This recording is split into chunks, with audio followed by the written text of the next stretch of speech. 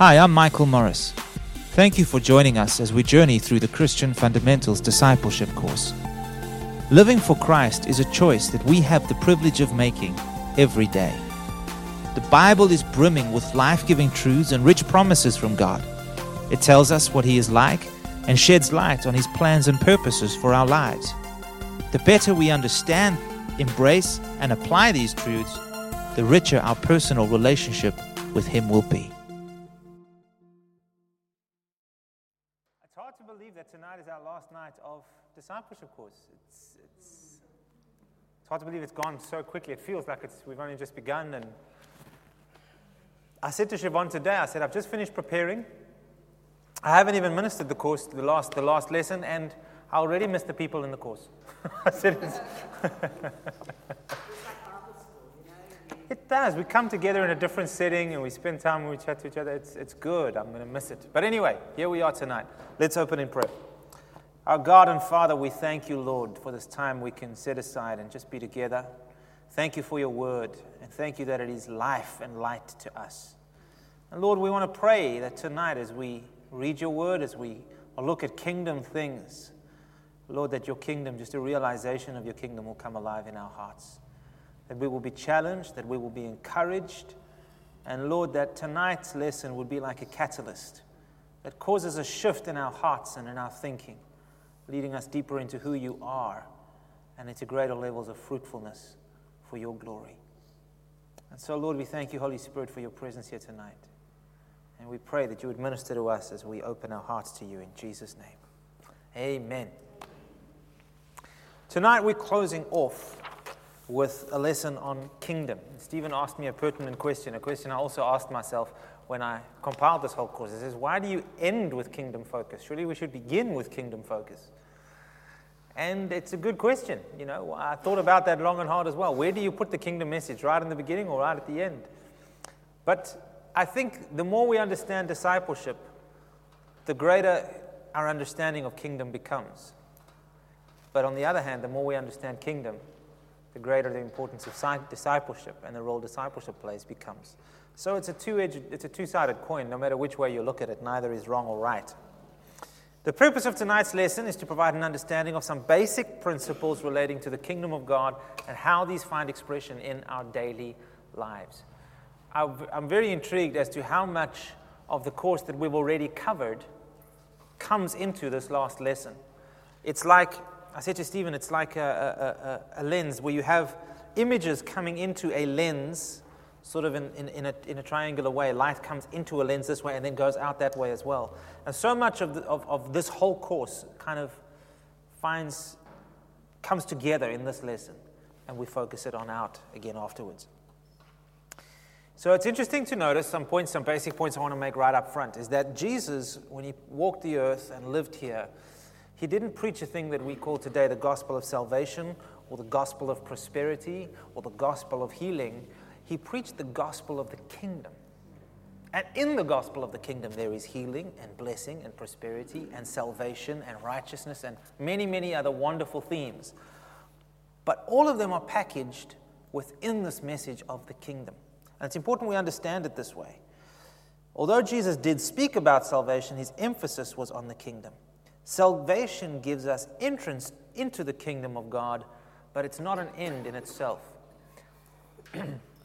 So much of our message as the church, or as believers, points Jesus as a destination, points to heaven as a destination, points to salvation as a destination. But Jesus didn't really minister this way.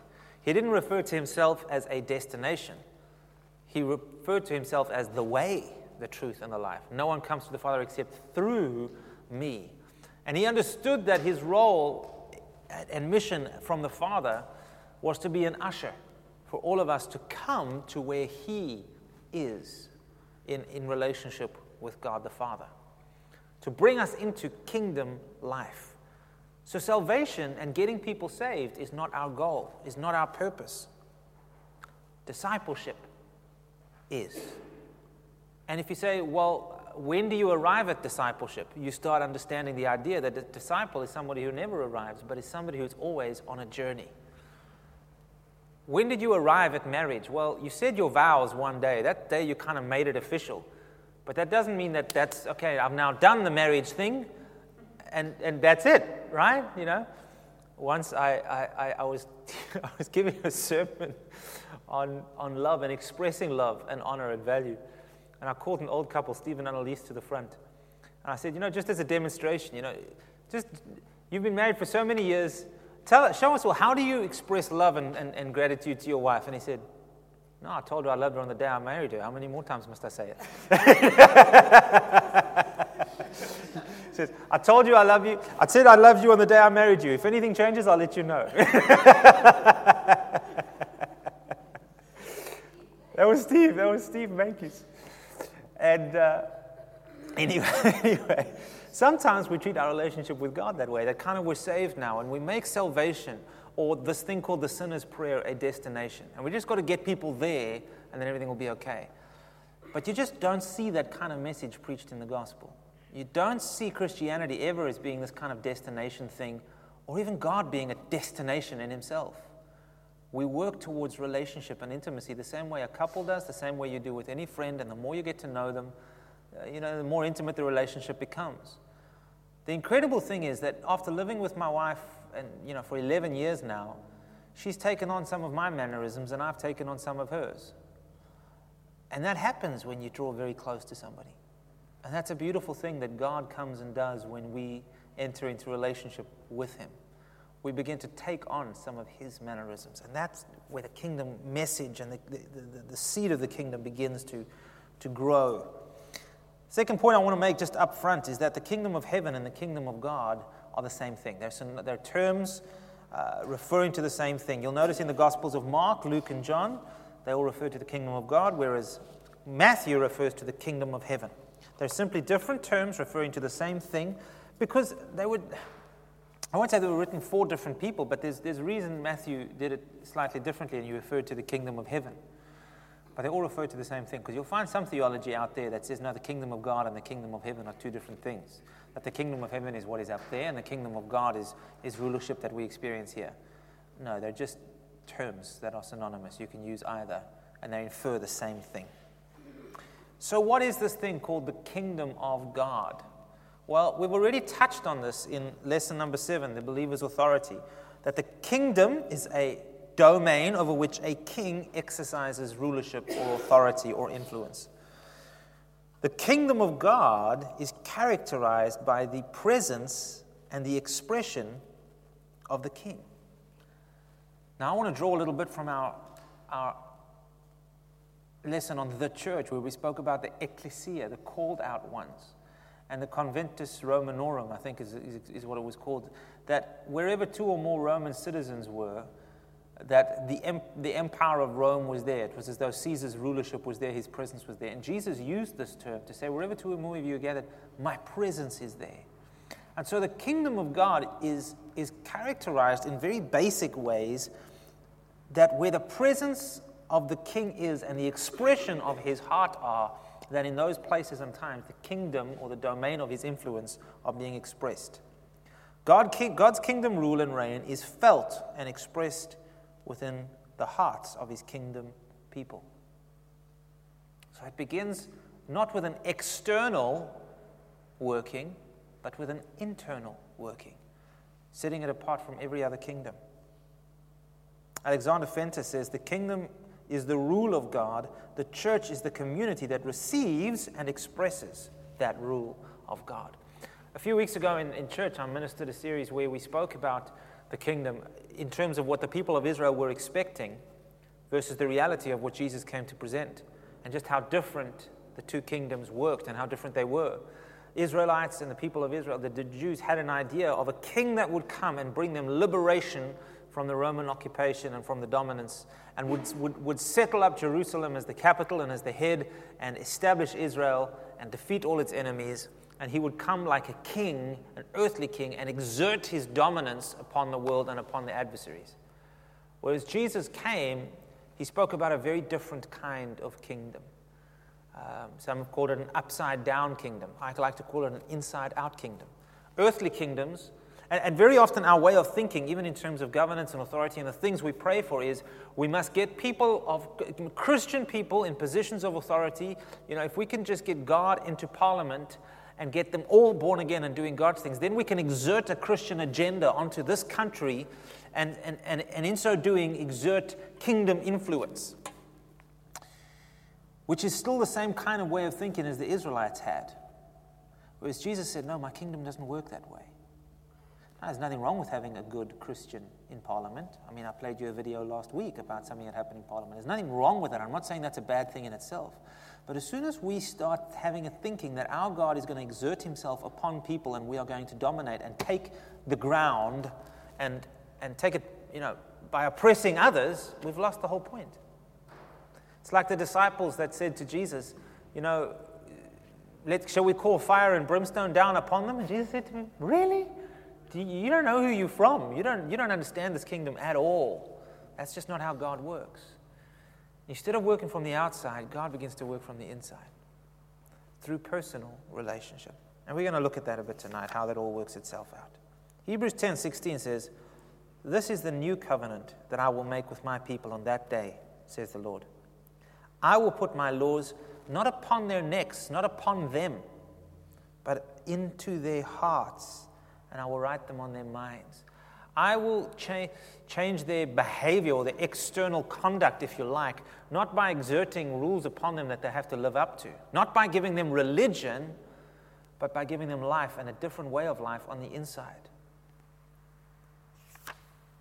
Part of what made the gospel of the kingdom such good news was that it was not a set of laws that Christ came to put on us. Rather, it was new life that he puts within us, changing our hearts and then our behaviors, our motives, our desires. Less selfish. We think less of ourselves and we start wondering, how can I honor God? Isn't that the question or the heart of a disciple? I'm here to follow you. What is it you desire of me? How do I live for you? It's those kind of questions, which is the antithesis of this world. This world is in it for itself, and we get caught up in it. Come on. We live for ourselves. We live for what benefits us. And unless there's some kind of moral code or something in us that changes us to say, hang on a second, we don't change. And so, like I said, the kingdom of God doesn't work externally, but he begins working within us. And this is what it means to be born from above or born again. One of the first references to the kingdom of God is found in an encounter that Jesus has with a man called Nicodemus, a Pharisee. There was a man, John 3, 1-6, of the Pharisees named Nicodemus, a ruler of the Jews. And this man came to Jesus by night and said to him, Rabbi, we know that you are a teacher come from God, for no one can do these signs that you do unless God is with him. And Jesus answered and said to him, most assuredly I say to you, unless one is born again, he cannot see the kingdom of God. Let's just pause there for a moment. What does he mean you cannot see the kingdom of God? I've often wondered about that. And I think it has a lot to do with the same thing that Jesus says to the disciples after he gives the parable of the sower. And they said to him, what does this mean? And he says, to those who are outside, all things come in parables, so that seeing they will not see and hearing they will not hear. They won't understand. Because they haven't got spiritual eyes to see. They haven't got the discernment to see it. But this word see, when I went to go look up the etymology of it, it means to know. Now, when I know you, it means I don't know of you, but I know you, right? They will not be able to know the kingdom of God. They'll be able to see. I can see the miracles you do, Jesus. I can see that there's something different about you, Nicodemus says. But Jesus says, look, you can see these things. You can see the outward works. But unless you're born again, you're never going to actually see where this stuff comes from. You're never going to truly understand. It means to perceive. And perception is a loaded thing, because I can see something and have my own perception through which I see and perceive and understand that. Based on my perspective. My perspective determines my perception. Now, from my perspective, he says, Nicodemus, unless you're born again, you're going to have the wrong perspective. And so you're not going to be able to perceive the kingdom of God properly. You need a new perspective. You need to be born again. It also means to consider, to think about, to be able to get your mind around and it means to understand, to apprehend. So Jesus says to him, these things that you see, Nicodemus, you rightly say, that I can see you're a teacher, these signs and wonders. It's interesting that Jesus' response to that isn't, yes, these are wonderful signs, or yes, this is what God is like. He says, he sees that in this man's heart, in his way of looking at it, that there's something missing. And he says, Nicodemus, from your point of view, you're never going to understand this, or you're going to see your signs. He says, but if you're born again, everything changes. Nicodemus said to him, but how can a man be born again when he is old? Can he enter a second time into his mother's womb to be born? Legitimate question, wouldn't you say? But Jesus answered, assuredly I say to you, unless one is born of the water and the Spirit, he cannot enter the kingdom of God. That which is born of the flesh is flesh, but that which is born of the Spirit is spirit. Now what verse 6 tells us is significant because it means that the kingdom of God cannot be attained or experienced by our good works or by our efforts. It's something that we receive from the Spirit of God that has an eternal impact on our spirits, on who we are. The kingdom of God is first and foremost a spiritual kingdom that brings change and life into a dead natural realm. A decaying, corrupted, perverted natural realm. It brings life. It's a spiritual kingdom first and foremost. And so it begins to work in a very different way, not from the outside in and always in a powerful way, but when Jesus starts talking about the kingdom of God, he compares it to interesting things, to leaven or a little seed. So we read from Luke 13, verses 18 through to 21. And Jesus said, what is the kingdom of God like? How can I illustrate it? It's like a tiny mustard seed which a man planted in a garden. It grows and becomes a tree, and the birds make their nests in its branches.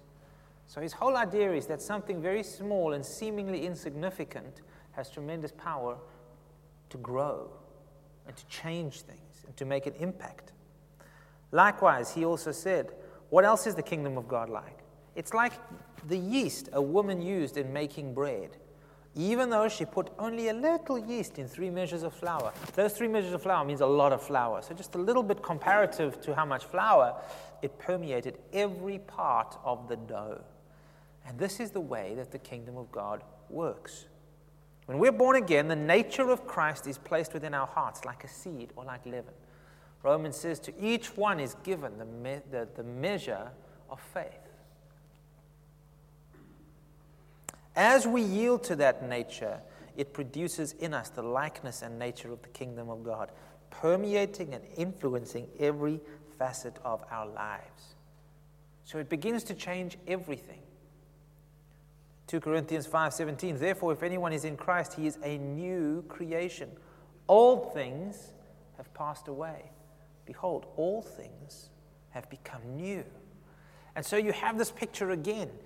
Jesus says to Nicodemus, unless you are reborn, recreated, a new creation, born from above, you cannot understand the kingdom of God. And when we do enter into the kingdom of God, Paul tells us here in Corinthians that old things, that old life has passed away. Behold, all things have become new. The word behold signifies that change is clearly evident. The word behold for me in Scripture is quite a big one, because I think so often in our spirituality, we constrain a lot of biblical truth to a spiritual realm. What do I mean by that? Into a intangible sort of thing. Oh, I may change the way I think about something a little bit, but it doesn't change my behavior. Or, for example, God says, Isaiah 43:18 and 9 says, behold, I'm doing a new thing. Can you not see it? To behold means to perceive. There's a perceivable change. There's a difference. And I know I've told you the story even within this course before, that there was a point where somebody said to me one day, Michael, what happened to you? Because you're not the same person that I remember from all those years back. She perceived a change. I didn't perceive it because it had been a slow and a gradual change in my life. But there was change. And that's what the kingdom of God should bring about. I really like J. John's analogy on this. He says, some people say, you have to have a day and a time when you gave your heart to Jesus because, otherwise you don't really know. He says, well, look, I don't have a day. I know the day I was born, but I don't really know the time I was born. I don't really understand the conditions that I was born, but I know that I was born because there's evidence to suggest it. And likewise, I don't know the day or the time or the moment or the conditions under which I gave my heart to Jesus, but I know that I did because there's evidence to suggest it. Really good analogy. And this is the point that I want to make. When the kingdom of God begins to touch our hearts, things begin to change. We begin to see things differently. We begin to consider things differently. We gain a heavenly perspective on things. Not everything, little by little, line upon line, precept upon precept. The more we learn, the more we grow, the more we ought to transform. As we live that change out, the kingdom of God gains its expression. So, again, this analogy is key. I'm going to keep referring to this throughout the lesson. Our way of thinking of a kingdom or dominion so often is external, hoping to change the internal. If I do something, maybe it'll change the situation. Jesus did something, and he changed the inside. And instead of trying to manifest change on the inside from the outside, he manifests change on the outside from the inside. You can manifest change on the outside without changing your heart, but you can only do it for so long. It's called faking it. It's called putting on a facade. And you're lying. You're lying to yourself. You're lying to the people you're pretending around. You're lying to God. You're living a deceptive lie, and it catches up with you. It does. Suicide rates are higher than they've ever been, even though I can put on Facebook a persona about my dream life. I can make everybody think I have the most wonderful life and then go and commit suicide. Why is that? Because I'm living a lie. Make sense? Double standard, double life. So Jesus says, I start from the inside. As we live that change out, it gains expression, brings greater influence through our lives into the lives of others. This way, like leaven, it begins to grow and permeate society. They did some studies a little while, I don't know, I wouldn't say they did some studies, but mathematically I know that this statistic is still true. We often think of the likes of Reinhard Bonnke and Daniel Kalender, who do these massive evangelistic crusades out into Africa, where they can get 1.5 million people at one crusade and in a year get millions of souls won to Christ. And we think, sure, man, that's so many people. What an incredible ministry. But in truth, it's a drop in the ocean when you consider how many billion people live on the earth today. Mathematically, if each one of us discipled one person every year, and the next year, if you discipled one person, both of you disciple one more. And the next year, each of you who've discipled one person disciples one more. At that rate of just one person a year, one to the Lord and discipled, you'd start off very slow, but you'd win the entire earth's population to Jesus within one generation. It's less than 40 years. It's 39 point something or 38 point something years. Interesting, because of the exponential way in which it grows. That's what the kingdom of God is like. Think about this. Jesus trained up 12 disciples. That's it. And he said, now go and make disciples. And they've turned the world upside down. They've turned the world upside down. The message is still rolling. It's still growing. The scriptures that they wrote, there's no document on earth or in history which has been printed more, copied more. There's no document of antiquity that is anywhere close to the accuracy that Scripture has. Those men turned the world upside down. The potential that you and I have just within us to be changed and to make a difference in this world for Christ is way beyond what I think we understand and we can measure. So often I think we sell ourselves short. We sell ourselves short by saying, what difference is one person? What difference can I make just winning? I only won one soul to the Lord, in so long. And, do you think that the person who won Billy Graham to the Lord made much of a contribution to the Christian, to the body of Christ? Do you think the person who won Miles Monroe to the Lord, won Andreas Kiriakou to the Lord, somebody who's been influential on a small or big, do you think that they made a big contribution to the kingdom of God? So who knows the influence you will have down the line? Carrying on with the same theme of the kingdom, We're going to look at point number 4. In the world, but not of this world. As born-again believers, we need to remember that although we are still present in this world, our heritage and the source of life is no longer from this world. And that should excite us. Why? Because that gives us a source to draw from and a place to look to and a place to orientate our expectation.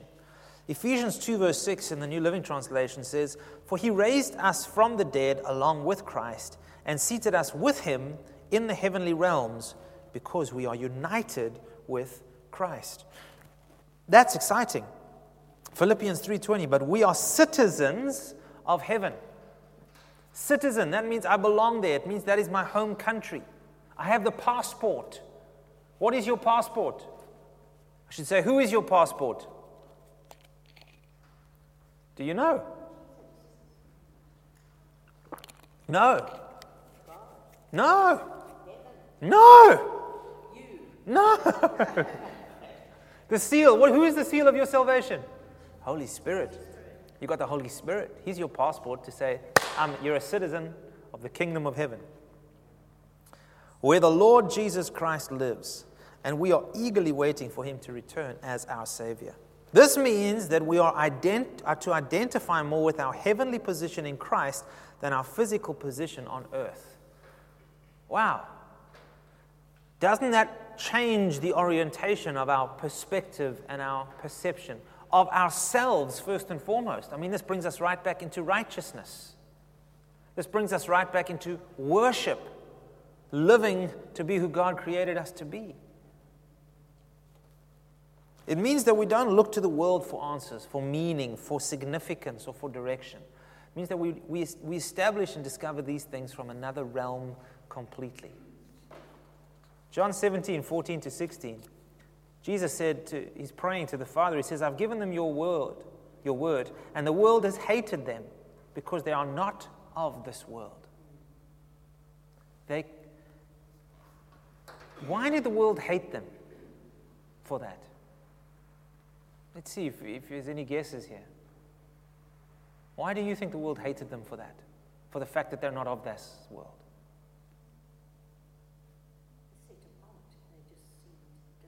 They seemed different, yeah? They called them a peculiar people. Yeah. What else? I think they were upsetting the established authority. Very good. They were upsetting the established authority. Yeah?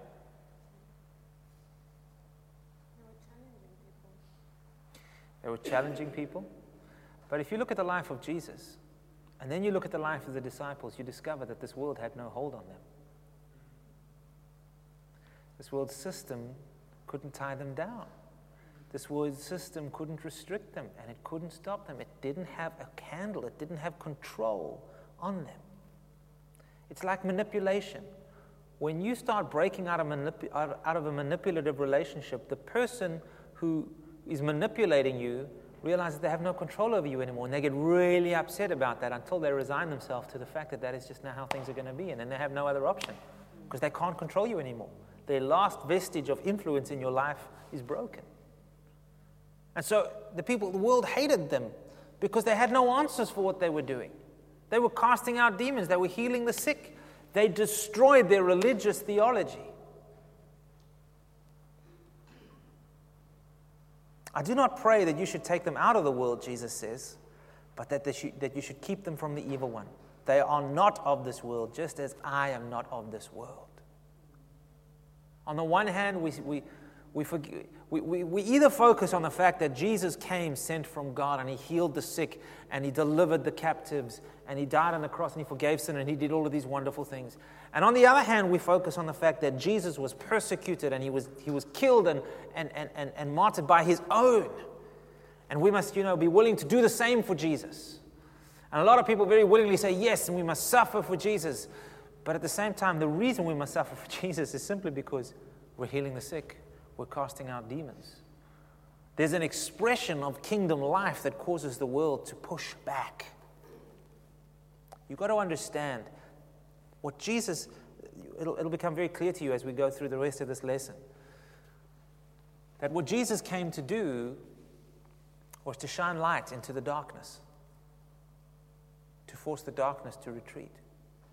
He came to bring in another kingdom. And no king gives up his authority or his throne without a fight. Amen?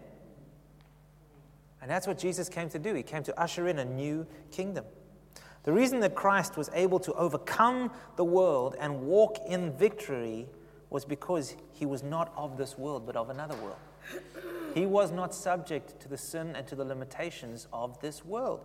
And folks, I want to say to you tonight, so too, those who are Christ's are no longer of this fallen world and its ways of doing things.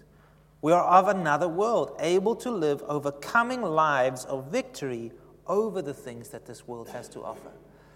In other words, the devil and this world and the sin and the pursuits and the limitations, just like with Jesus and just like the disciples, don't have a hold on us. Do you remember when we did righteousness and we stood here, or sanctification? We spoke about letting go. So often the things we need to let go of is not just the sin in our lives. That's what we always think sanctification is. It's just letting go of the sin. But there's many things that we hold on to that limit the life of God within us. Wrong self-impressions, wrong self-esteem, wrong ways of thinking about ourselves, seeing ourselves. And Jesus came and said, I don't want you to be subject to those things. I want you to focus on a different place. Your citizenship is not of those things and of this world. And you're never going to live an overcoming life in this world as long as you remain subject to those things. I mean, what does this mean to how we see ourselves and we live out our everyday lives? It should have huge implications and ramifications. We walk into places confident of God's goodness and blessing, expecting favor and victory. Not with arrogance, not as if we're better than any or everybody else, but just with the realization that we're not subject to this world. Sure, we live in a sinful world. We live in a broken world. We will get sick from time to time. We will get tempted. We will have challenges. We will have to deal with things of darkness. But here's the way Jesus put it, and I absolutely love it. He said, in this world you will have tribulations, but be of good cheer, for I have overcome the world. In other words, the darkness is going to confront you, and the challenges of this kingdom and this world are going to confront you. But be of good cheer. Why? Not because they're confronting you, but because I've overcome them, and I have made you an overcomer of them. You are the overcomer I have sent into that situation to bring light, to bring the kingdom. Isn't that incredible? That should make us see ourselves in our workplaces and our friendships and the things we encounter every day from a completely different point of view. You see a spiritual principle I've written down there. The less power and influence the world has over us, the more power and influence we will have over it. It's the truth. So the Bible gives us clear instructions as to where we should focus our affections and our attention. Let's read them. Colossians 3 verse 2. This is from the Passion Translation. It says, Christ's resurrection is our resurrection too. This is why we are to yearn for all that is above. For that's where Christ sits, enthroned at the place of all power, honor, and authority. Yes, feast on all the treasures of the heavenly realm and fill your thoughts with heavenly realities, not with the distractions of this realm. And we all know there are so many distractions in this realm, so many things vying for our attention. 1 John 2, 15 to 17 in the Message says, don't love the world's ways. Don't love the world's goods. Love of the world squeezes out love for the Father. But I want to say to you that the opposite is also true. Love for the Father squeezes out love for the world. And there's another principle, lying underneath all of this, is that you tend to develop a hunger for that on which you continually feed. If you continually feed on the Word of God, in the beginning you might not be all that hungry for it. Maybe you'll start doing it because you think it's the right thing to do or God expects it of you.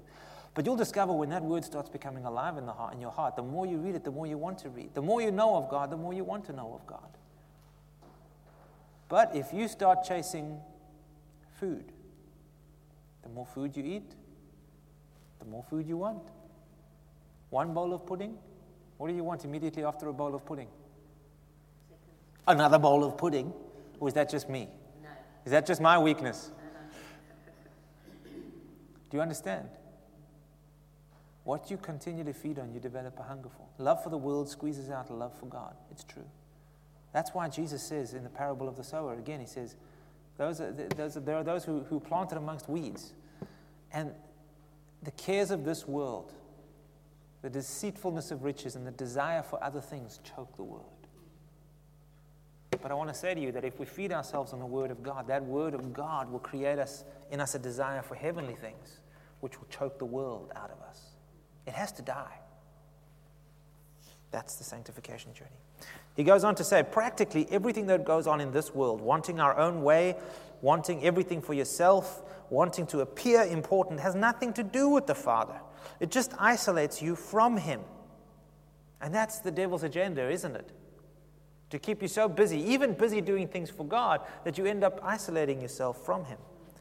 The world and all its wanting is on the way out. But whoever does what God wants is set for eternity. One of my favorite quotes comes from Tony Fitzgerald, and I've written it down there. He says that we do not say the kingdom of God has come once we've managed to close down every bar and brothel. We can say that the kingdom of God has come when men's hearts no longer desire such things. I love that quote, because it's not about enforcing things from the outside. It's about hearts that shift toward God and are so changed that their very desires, their very motives shift and change towards God and towards the things of God. From people like that, life begins to flow. Again, in Romans chapter 12, verse 1 and 2, it says, Paul says, I beg you, I beseech you, by the mercies of God, that you present your bodies a living sacrifice, holy, acceptable to God, which is your reasonable service. And do not be conformed to this world, but be transformed. How? By the renewing of your mind, that you may prove, and then you have the behold part of it, that you may prove for yourself. What? What is the good and acceptable and the perfect will of God. You see, folks, our lives will only be transformed to the measure that our thinking is transformed. Did you get that? Our lives will only be transformed to the measure that our thinking is transformed. That's why God says, set your mind on things above. If your thinking isn't transformed, your life is not going to be transformed. Set your mind on things above.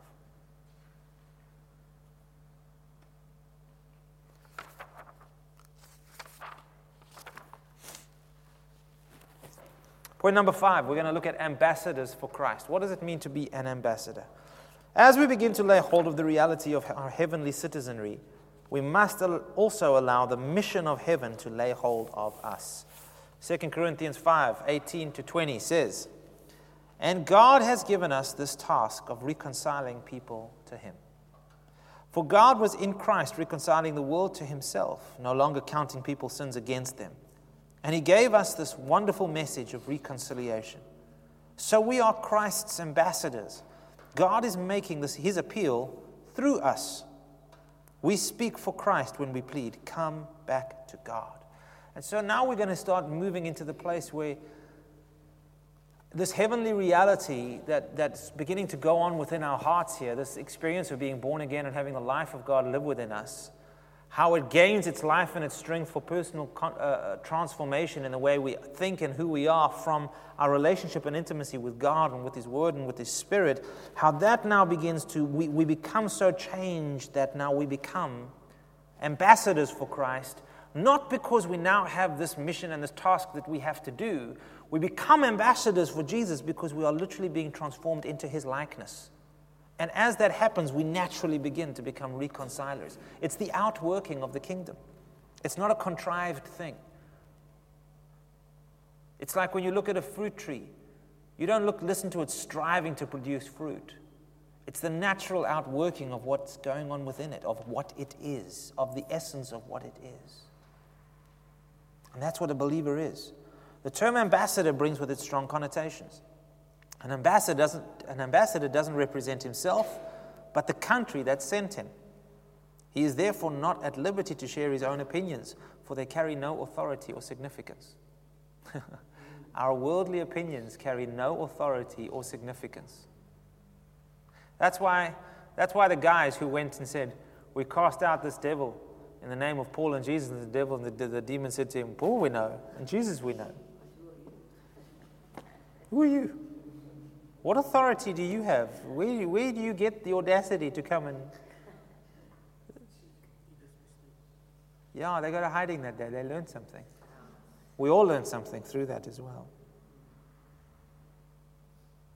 He is therefore not at liberty to share his own opinions, for they carry no authority or significance. He is sent by his country to represent his country's culture, values, and interests. As Christ's ambassadors, we've been given the privilege of representing him and devoting our lives towards his heavenly interests and agenda. What is God's interests? What is God's agenda? What is God's kingdom agenda? Come on. What's his agenda? Yeah. Reconciliation. What else? It's not a trick question. No? That none shall perish. Good. What else? How about love? How about peace? How about healing? What else? What else? Restoration. Deliverance.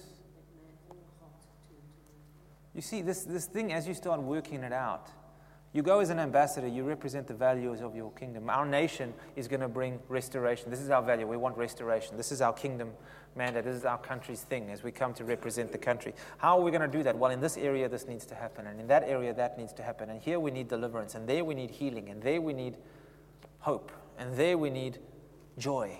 Do you understand? Its working out is not simplistic. It's very broad. But there is a clear interest and a clear agenda. The way we do this is by adopting the values and culture of the kingdom of God and living them out in our daily lives. And this, folks, is the essence of discipleship, isn't it? We're going to be looking at kingdom culture and value system. Now, these are things important to understand. When we talk about culture and value systems and all of these things, these are very worldly terms, so to speak, to help us understand human behavior. You know, anthropologists use these kinds of terms. But let's understand kingdom culture and a kingdom value system so that we can begin taking this kingdom message, which is sometimes kind of abstract and out there, and begin making it very practical for ourselves. What are values? Values have to do with what one regards as important or valuable in life. It has to do with the worth you place on an ideal or a moral or an ideology. A value system, therefore, is a set of moral, governing standards or guidelines that govern your life. It determines how you spend your time. It determines what you consider to be important and helps you prioritize your life. Behavior will always be a reflection of deeply held values. Culture is where a set of guiding beliefs and values are shared amongst a group of people. Then we have the same values, we have the same things that we consider to be important, and it forms a culture or a way of doing things. Kingdom culture, therefore, is made up of the value systems of heaven, communally shared and expressed by all its citizens. So you'll notice that even every church has its own culture, their own way of doing worship and praise, and their own way of outreach, and their own way of doing church life. It's their culture, and it's centered around the things that they value. I love this analogy. In the same way that a Greek or Japanese family residing in a foreign country would live out their cultural values and customs in the midst of a completely different culture, so too believers are to live out their kingdom culture in a world that promotes a completely different set of values and practices. Easter time, the Greeks in South Africa all make red eggs. And they make, what are those, Stephen, what are those triangular spinach and cheese cookies that I don't like? Flaunas. What is that for? Also Easter. They make flaunas, because that's just the thing you make at Easter. We have hot cross buns. Oh, pickled fish. Yeah, you see, different culture. And Good Friday, but same thing. It's all and it's amazing that no matter where you go in the world, if you're around Greeks, around Easter, you're going to be having flaunas and red eggs, because it's a cultural thing, and there's values behind it, and all the rest. I'm not going to go into explaining those things. I just have a little glimpse into that culture, which is very different from mine in some ways. Now, although many today profess to be Christians, they still live their lives according to the values and customs of this world. And therefore, their lives yield the same results. And this ought not to be so, as it undermines what it means to be a Christian.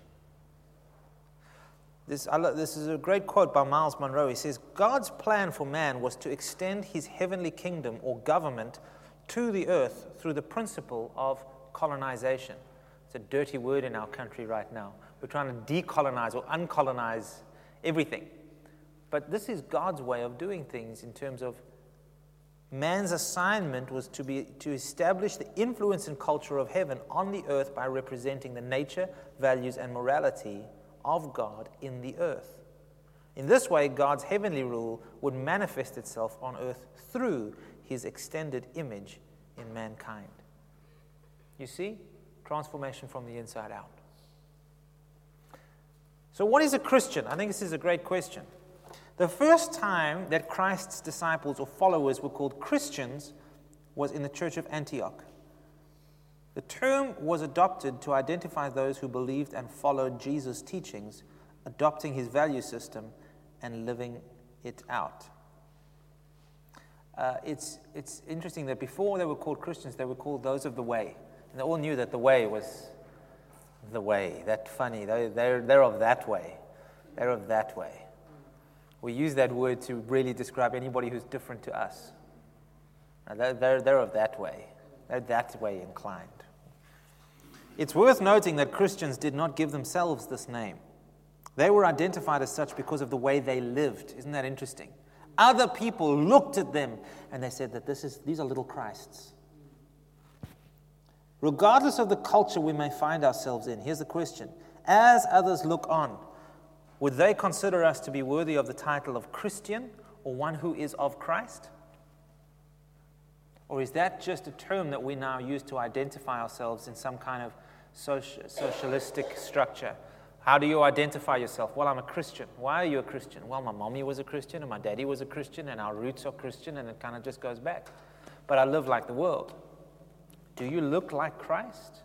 If others looked at you and walked past you and observed your behavior and the way you lived life, would they think, man, that person is just like Jesus? Because that's how Christians got their name. It wasn't a club that they identified with. It was a name that was given to them because of how they lived their lives. Throughout the New Testament, we're encouraged to adopt the values of heaven and live them out in our everyday lives. Let's read a few scriptures. James 3:15-17. For jealousy and selfishness are not of God's kind of wisdom. Such things are earthly. So their origin, in other words, is not heavenly. Their origin is earthly. They're unspiritual and demonic. For wherever jealousy and selfish ambition, there you will find disorder and evil of every kind. But the wisdom from above is first of all pure. It's also peace-loving, gentle at all times, and willing to yield to others. It's full of mercy and the fruit of good deeds. It shows no favoritism and is always sincere. And those who are peacemakers will plant seeds of peace and reap a harvest of righteousness. So we see in the scripture how he contrasts the two worlds and says that they are different. They are in opposition with each other in some ways. I don't know if I've done this whole culture thing with you before, but I'll do it very briefly. I only just thought about it now. I could have done a presentation for you, but I'll draw pictures in the sky and you'll understand what I mean. If you had to define the culture that we live in, so just South African culture very generally, you can put all kinds of attributes and adjectives concerning culture, but you kind of draw a ring around it and go, this is what our culture is like. The kingdom of God or Christianity is not meant to be a co-culture which has the same attributes or similar attributes. They're recognizably the same, they just have a different name. The kingdom of God is supposed to be not a co-culture, a culture that exists alongside harmoniously with other culture. The kingdom culture is a culture that is in opposition with the culture that is around. Now, when I say opposition, you're immediately thinking war. You're thinking, so we should be opposing everything going on in this world. And there are things we do need to oppose, yes. But it works, again, not from the outside in. It works from the inside out. It says, I recognize and I can see that culture, but I recognize that I am not from that culture. And my culture opposes that culture. It is in opposition to it. It cannot exist alongside it harmoniously. What fellowship has light with darkness, the Bible says? You shall not be unequally yoked. So how does this work itself out then?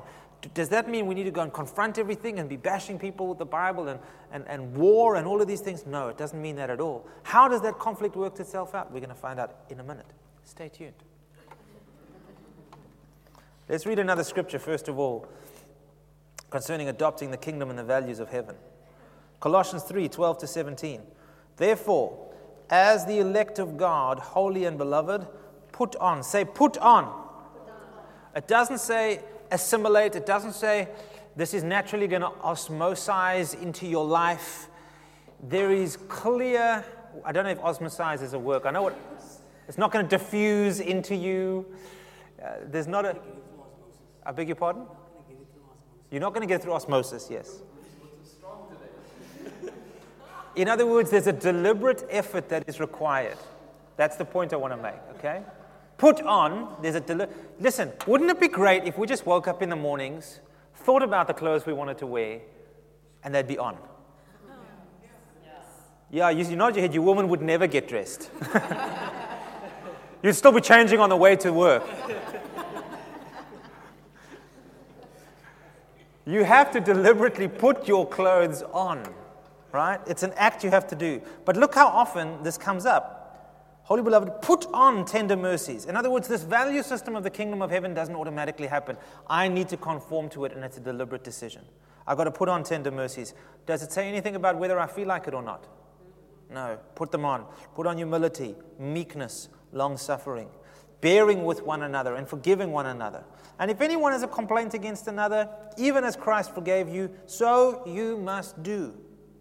But above all these things, we see it again. Put on love, which is the bond of perfection. And let the peace of God, there's another word, let. So there are certain things I need to do deliberately, and there's other things I need to yield to. I need to let the peace of God rule in my heart. Why? Because although it wants to, I often choose not to let it by focusing on things that cause anxiety. Let the peace of God rule in your hearts, to which you are also called in one body, and be thankful. Let the word of Christ dwell in you richly, with all wisdom. What does that mean? That means how do I let the word of God dwell in me richly? By deliberately putting my mind on it. By deliberately stopping other things from coming in so that I can allow that its space and its room that is needed. Teaching and admonishing one another in psalms and hymns and spiritual songs. Let me ask you a question. When last did you correct or encourage your brother with a hymn? When last did you phone somebody and just sing to them?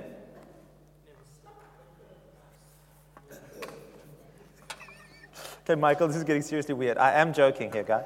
But you understand when we come together, we encourage one another with psalms, with hymns. We do that every Sunday, by the way, with spiritual songs, singing with grace in your hearts to the Lord. I'm wondering how many of you are going to phone me tomorrow and say, Michael, I just had something on my heart I wanted to share with you. Amazing grace. Airtime finished. And whatever you do in word or deed, do all in the name of the Lord Jesus, just giving thanks to God. You see the beautiful, it's talking just simply about heart orientation. It's saying, listen, don't do that. Don't allow that. Don't give room for that. Focus on the things of God. Allow it to come up out of you in hymns and songs of thankfulness, and do it together and be together and share these things. And you understand, whatever you do in word or deed, just do it as unto the Lord, from a different value system, with a different heart, not begrudgingly or of necessity, but because there's something in you that's changed. Again, Philippians 2, verse 1-4. Therefore, if there's any consolation in Christ, if any comfort in love, if any fellowship of the Spirit, if any affection and mercy, fulfill my joy by being like-minded, having the same love, being of one accord, of one mind. Let nothing be done through selfish ambition or conceit, but in lowliness of mind. Let each esteem others better than himself. Let each of you look out not only for your own interests, but for the interests of others. It's putting into the people a value system. Don't just value what you can get, but put value on other people's interests. Put value on other people's endeavors and on their lives. Christ's Sermon on the Mount, recorded in Matthew 5 through to 7, has often been referred to as the Kingdom Manifesto. A manifesto can be defined as a public declaration of intentions, opinions, objectives, or motives as issued by a government or sovereign organization. And in this portion of Scripture, Jesus clearly lays out what the values of the kingdom of God are. He says things like, don't judge each other. Don't try and judge other people, but take care of your own heart. Before you take a speck out of someone else's eye, take out the log in your own eye. He says things like, you have heard it said, but I say to you. He starts laying out values and principles of the kingdom of God. Blessed are the poor. Blessed are the meek, for they shall inherit the earth. Blessed are those who mourn, for they shall be comforted. And he carries on.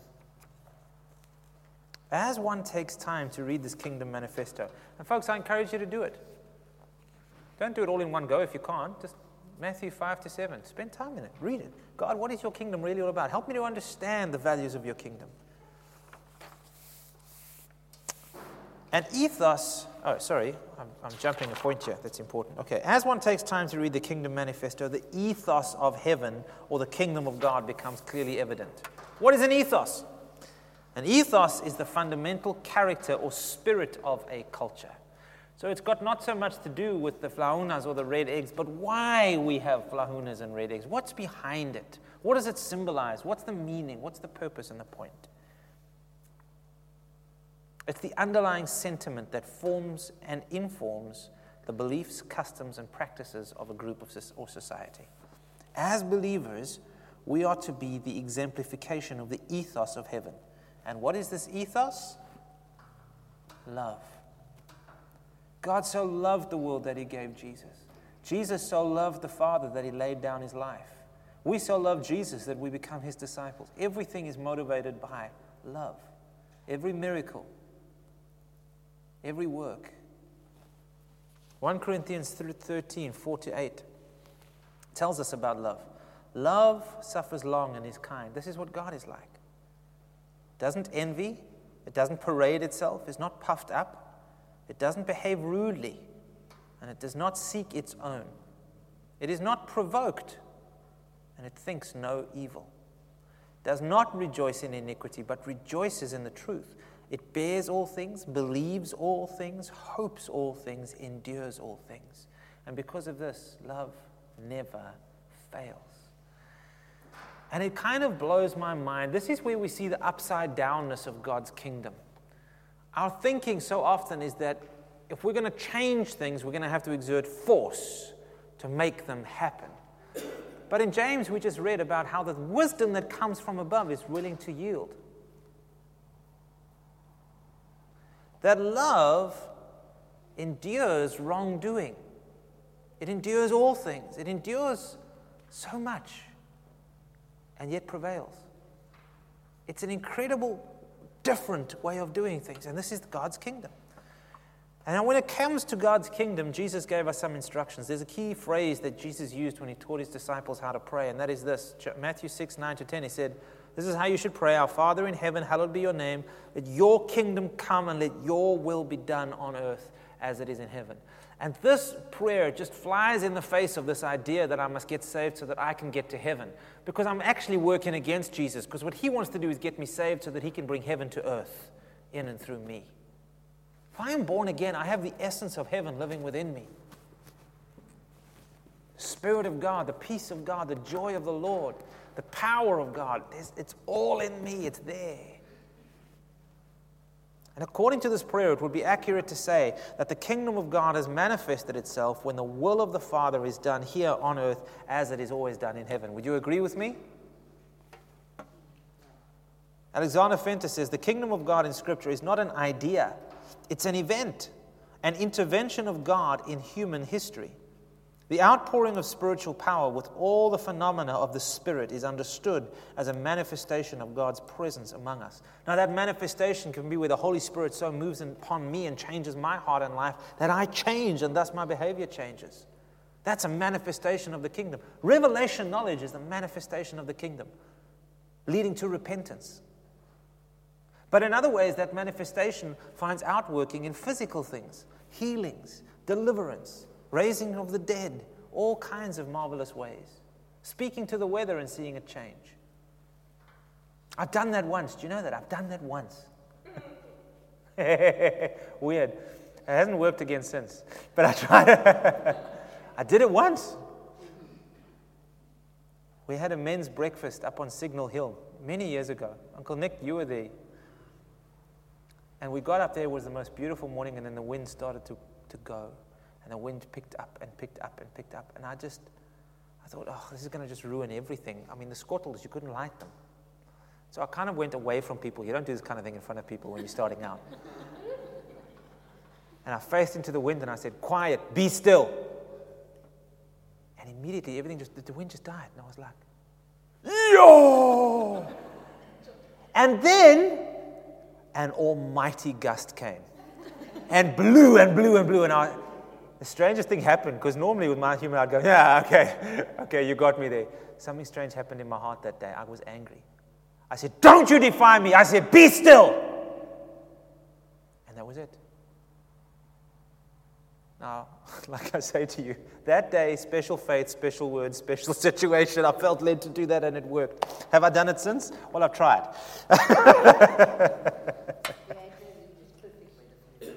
You understand? Why do I share that story of all stories? Anyway, point is, manifestations of kingdom authority, of kingdom life. Jesus manifested in many different ways. Yes, Siobhan? He also describes every Sunday as manifestation of the kingdom. Yes, Alexander does. Where the people of God come together and they sing about the King, and His presence is there with them. Isn't that beautiful? And where we go out and are kingdom people, that whole scripture of where you come together and where you worship me, I'm there in you. And wherever you go, I will never leave you, forsake you. I'm with you wherever you go. Everywhere we go has the potential to be a kingdom happening. A kingdom happening.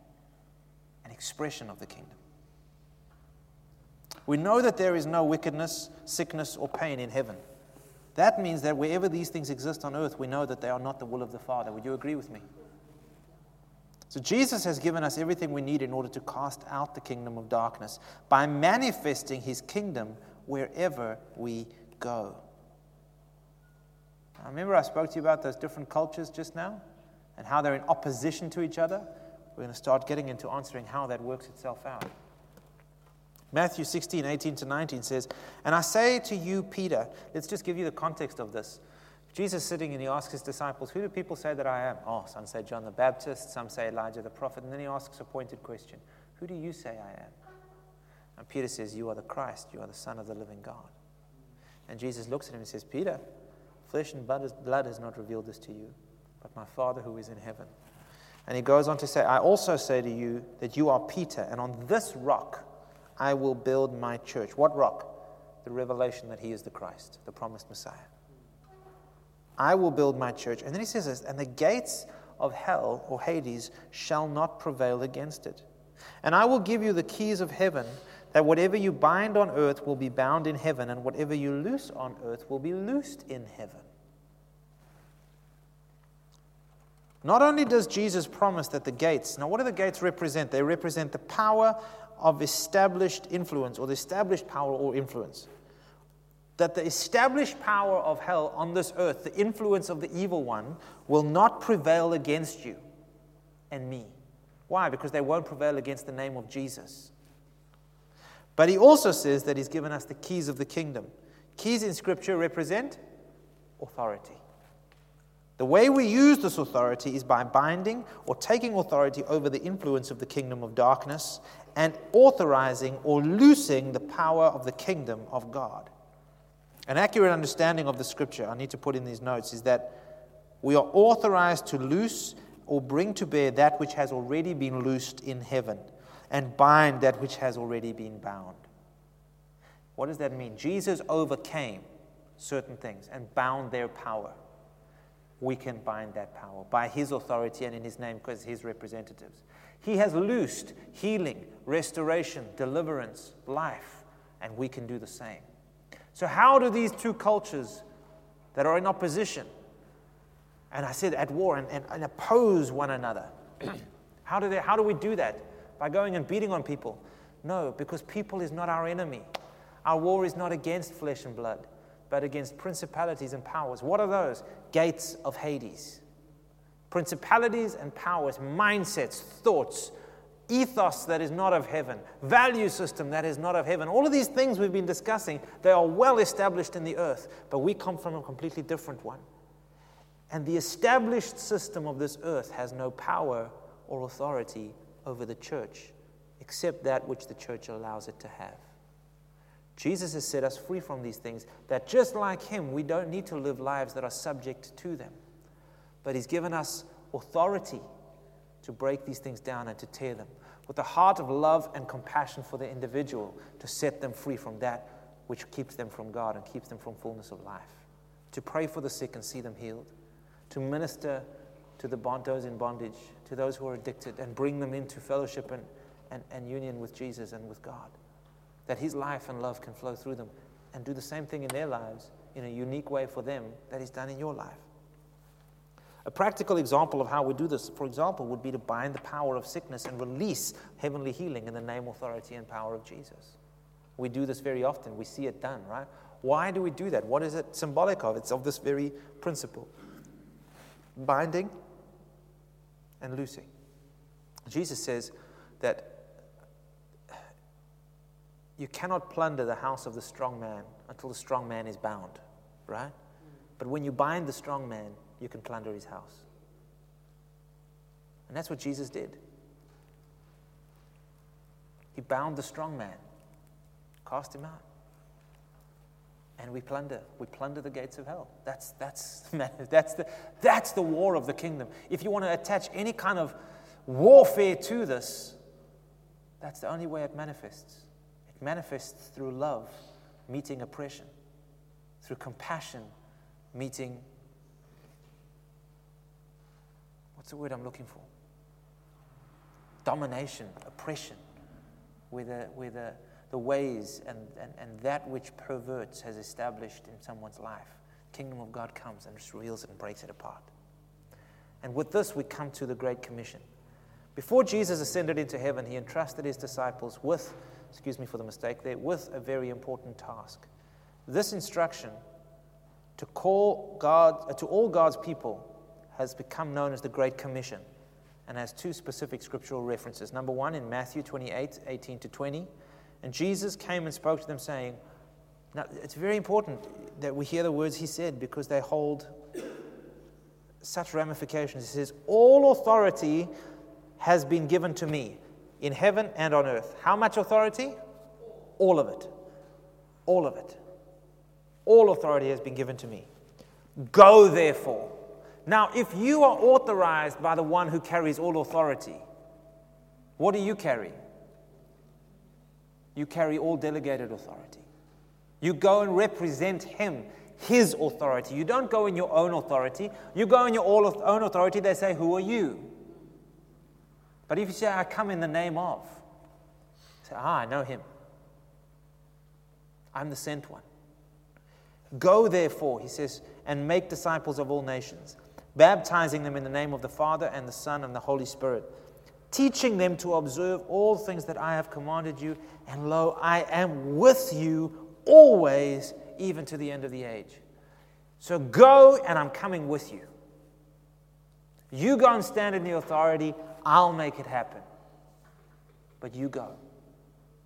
Again, we see it in Mark 16, 15 to 18. And He said to them, go into all the world and preach the gospel to every creature. He who believes and is baptized will be saved, and he who does not believe will be condemned. And these signs will follow, who? Those who believe. In my name they will cast out demons. They will speak in new tongues. They will take up serpents, and if they drink anything deadly, it will by no means hurt them. They will lay hands on the sick, and they will recover. So we have these wonderful manifestations that Jesus talks about when his kingdom comes to bear. Kingdom happenings, as we said earlier on. Manifestations of the kingdom of God, where his authority is brought to bear by those who believe. Believe what?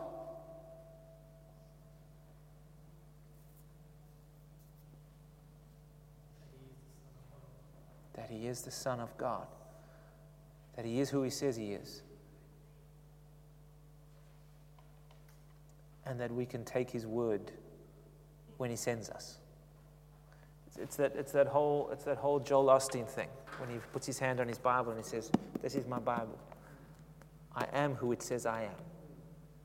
I have what it says I have, and I can do what it says I can do, because this is the Word of God. This is Jesus, in a sense. You understand? And if I believe this, and I step out in authority, those things that Jesus promises me will come to pass."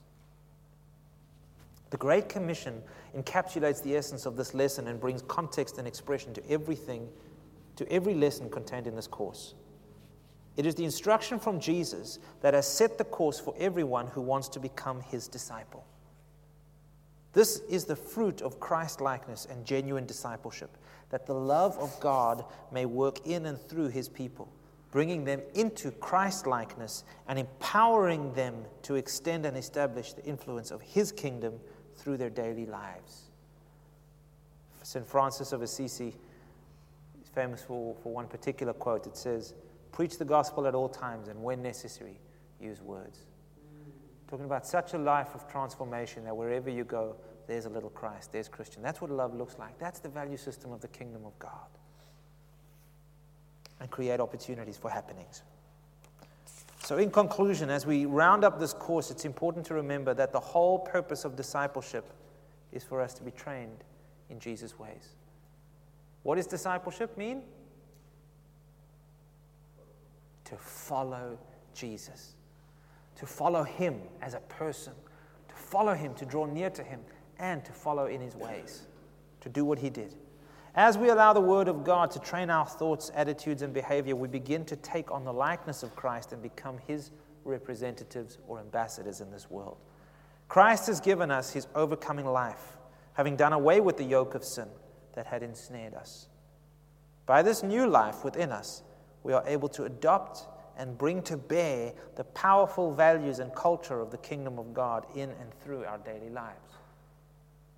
We're also empowered to carry on the ministry of Jesus Christ in bringing the kingdom of God to bear through physical manifestations over the powers of darkness. Note the last scripture that I've quoted in this entire course. It's poignant. 1 John 3 verse 8, the second part of the verse says, "The reason the Son of God appeared was to destroy the devil's work and to usher in a new kingdom."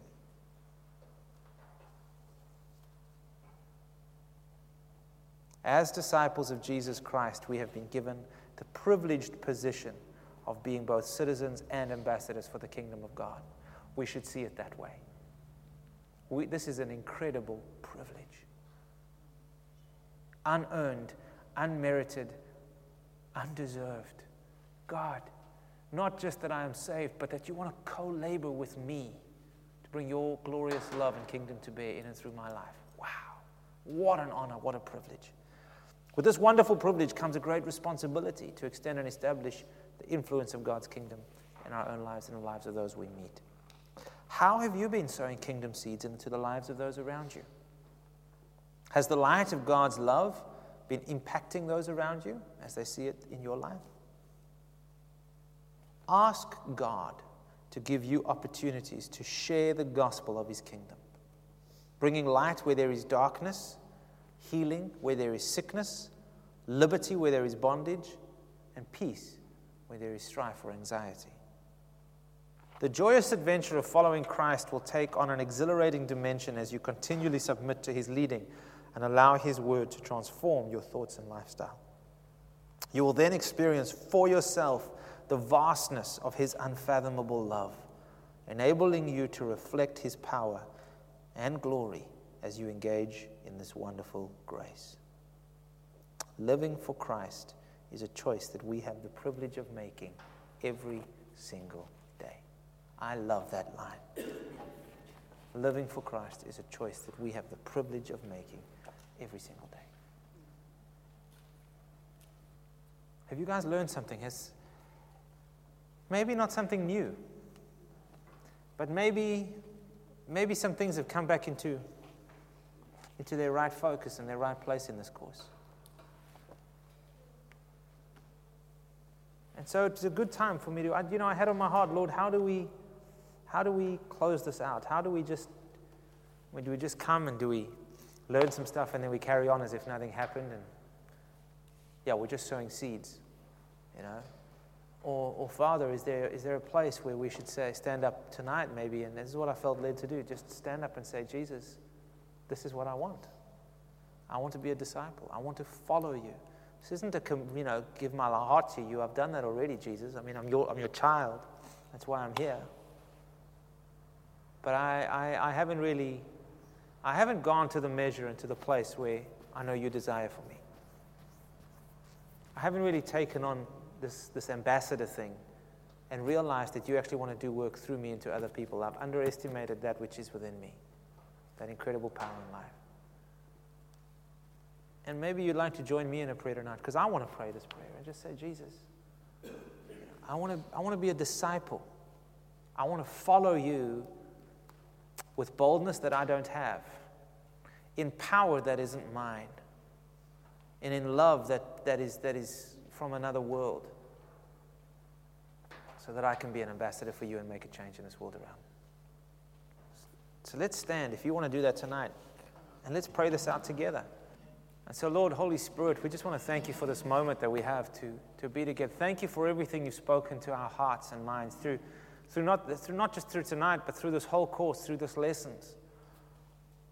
And I want to thank you, Lord God, that you have called us into something that is so much bigger than ourselves, and into a mandate and a vision that is way bigger than we even have our minds around right now. We're just a very small part of this very big thing called your church and your plan. But God, I want to thank you that in the same way that we feel so insignificant sometimes, you place huge importance on each one of us as individuals.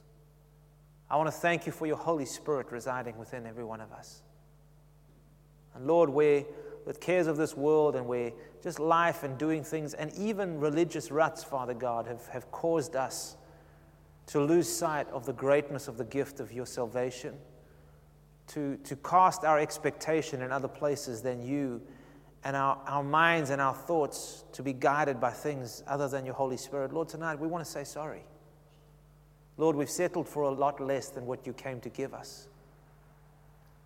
And Lord, where we're living lives that are busy and so often filled with so many things, but are unfruitful for your kingdom, Lord, we want to say sorry.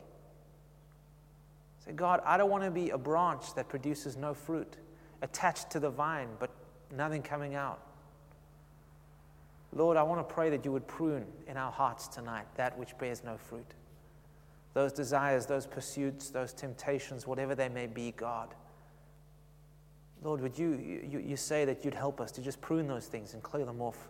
Because tonight we want to make a recommitment, a rededication, a decision to say that when we leave this place and we were going to work tomorrow morning, God, we want to do so with the knowledge that we are disciples, following you, Jesus, and that we are ambassadors for kingdom change. We want to say sorry, Holy Spirit, for being too busy to listen to your voice, for looking at people through how they make us feel or through how the way they behave, rather than looking at people, Father, through your eyes. Lord, forgive us for that. Help us to see things from your perspective.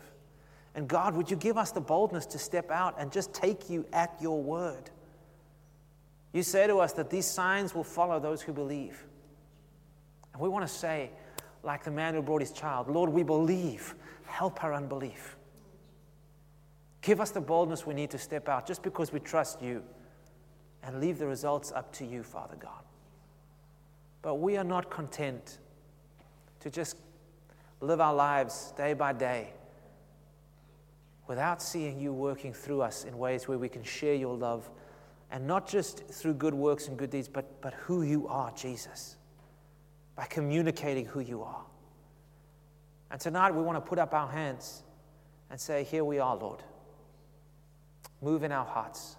Give us opportunities and help us recognize opportunities to share your love with others, to pray for other people, my Lord God, to step out in faith and follow your example, Jesus. Lead us into greater depths of revelation, knowledge, and understanding, and of fruitfulness, we pray, in Jesus' name, that we may be a blessing to you and blessing to your kingdom. And Father God, that your love and your life and everything that you came to give may be seen and clearly demonstrated in and through our lives. This is our desire, Lord. And so we bless you for tonight. We bless you for moments like this where we can just realign and shift. We bless and thank you that your Holy Spirit never goes from us. Holy Spirit, we honor you for your role, for your leading and for your guidance, and the way you minister the heart and the mind of God to us. We bless you for that tonight. As we go from here tonight, God, we thank you. Your angels go with us, that your ministering spirits look after us and get us all home safely.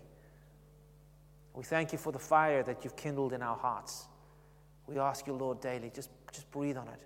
Cause it to burn so brightly, Lord God, that others will be able to see the light coming from our hearts and from who we are. So we thank you for this time. We thank you for this course and what you've sown into our hearts. And we thank you for the fruit of it all. In Jesus' mighty and wonderful name. Amen. We hope that you've enjoyed this message.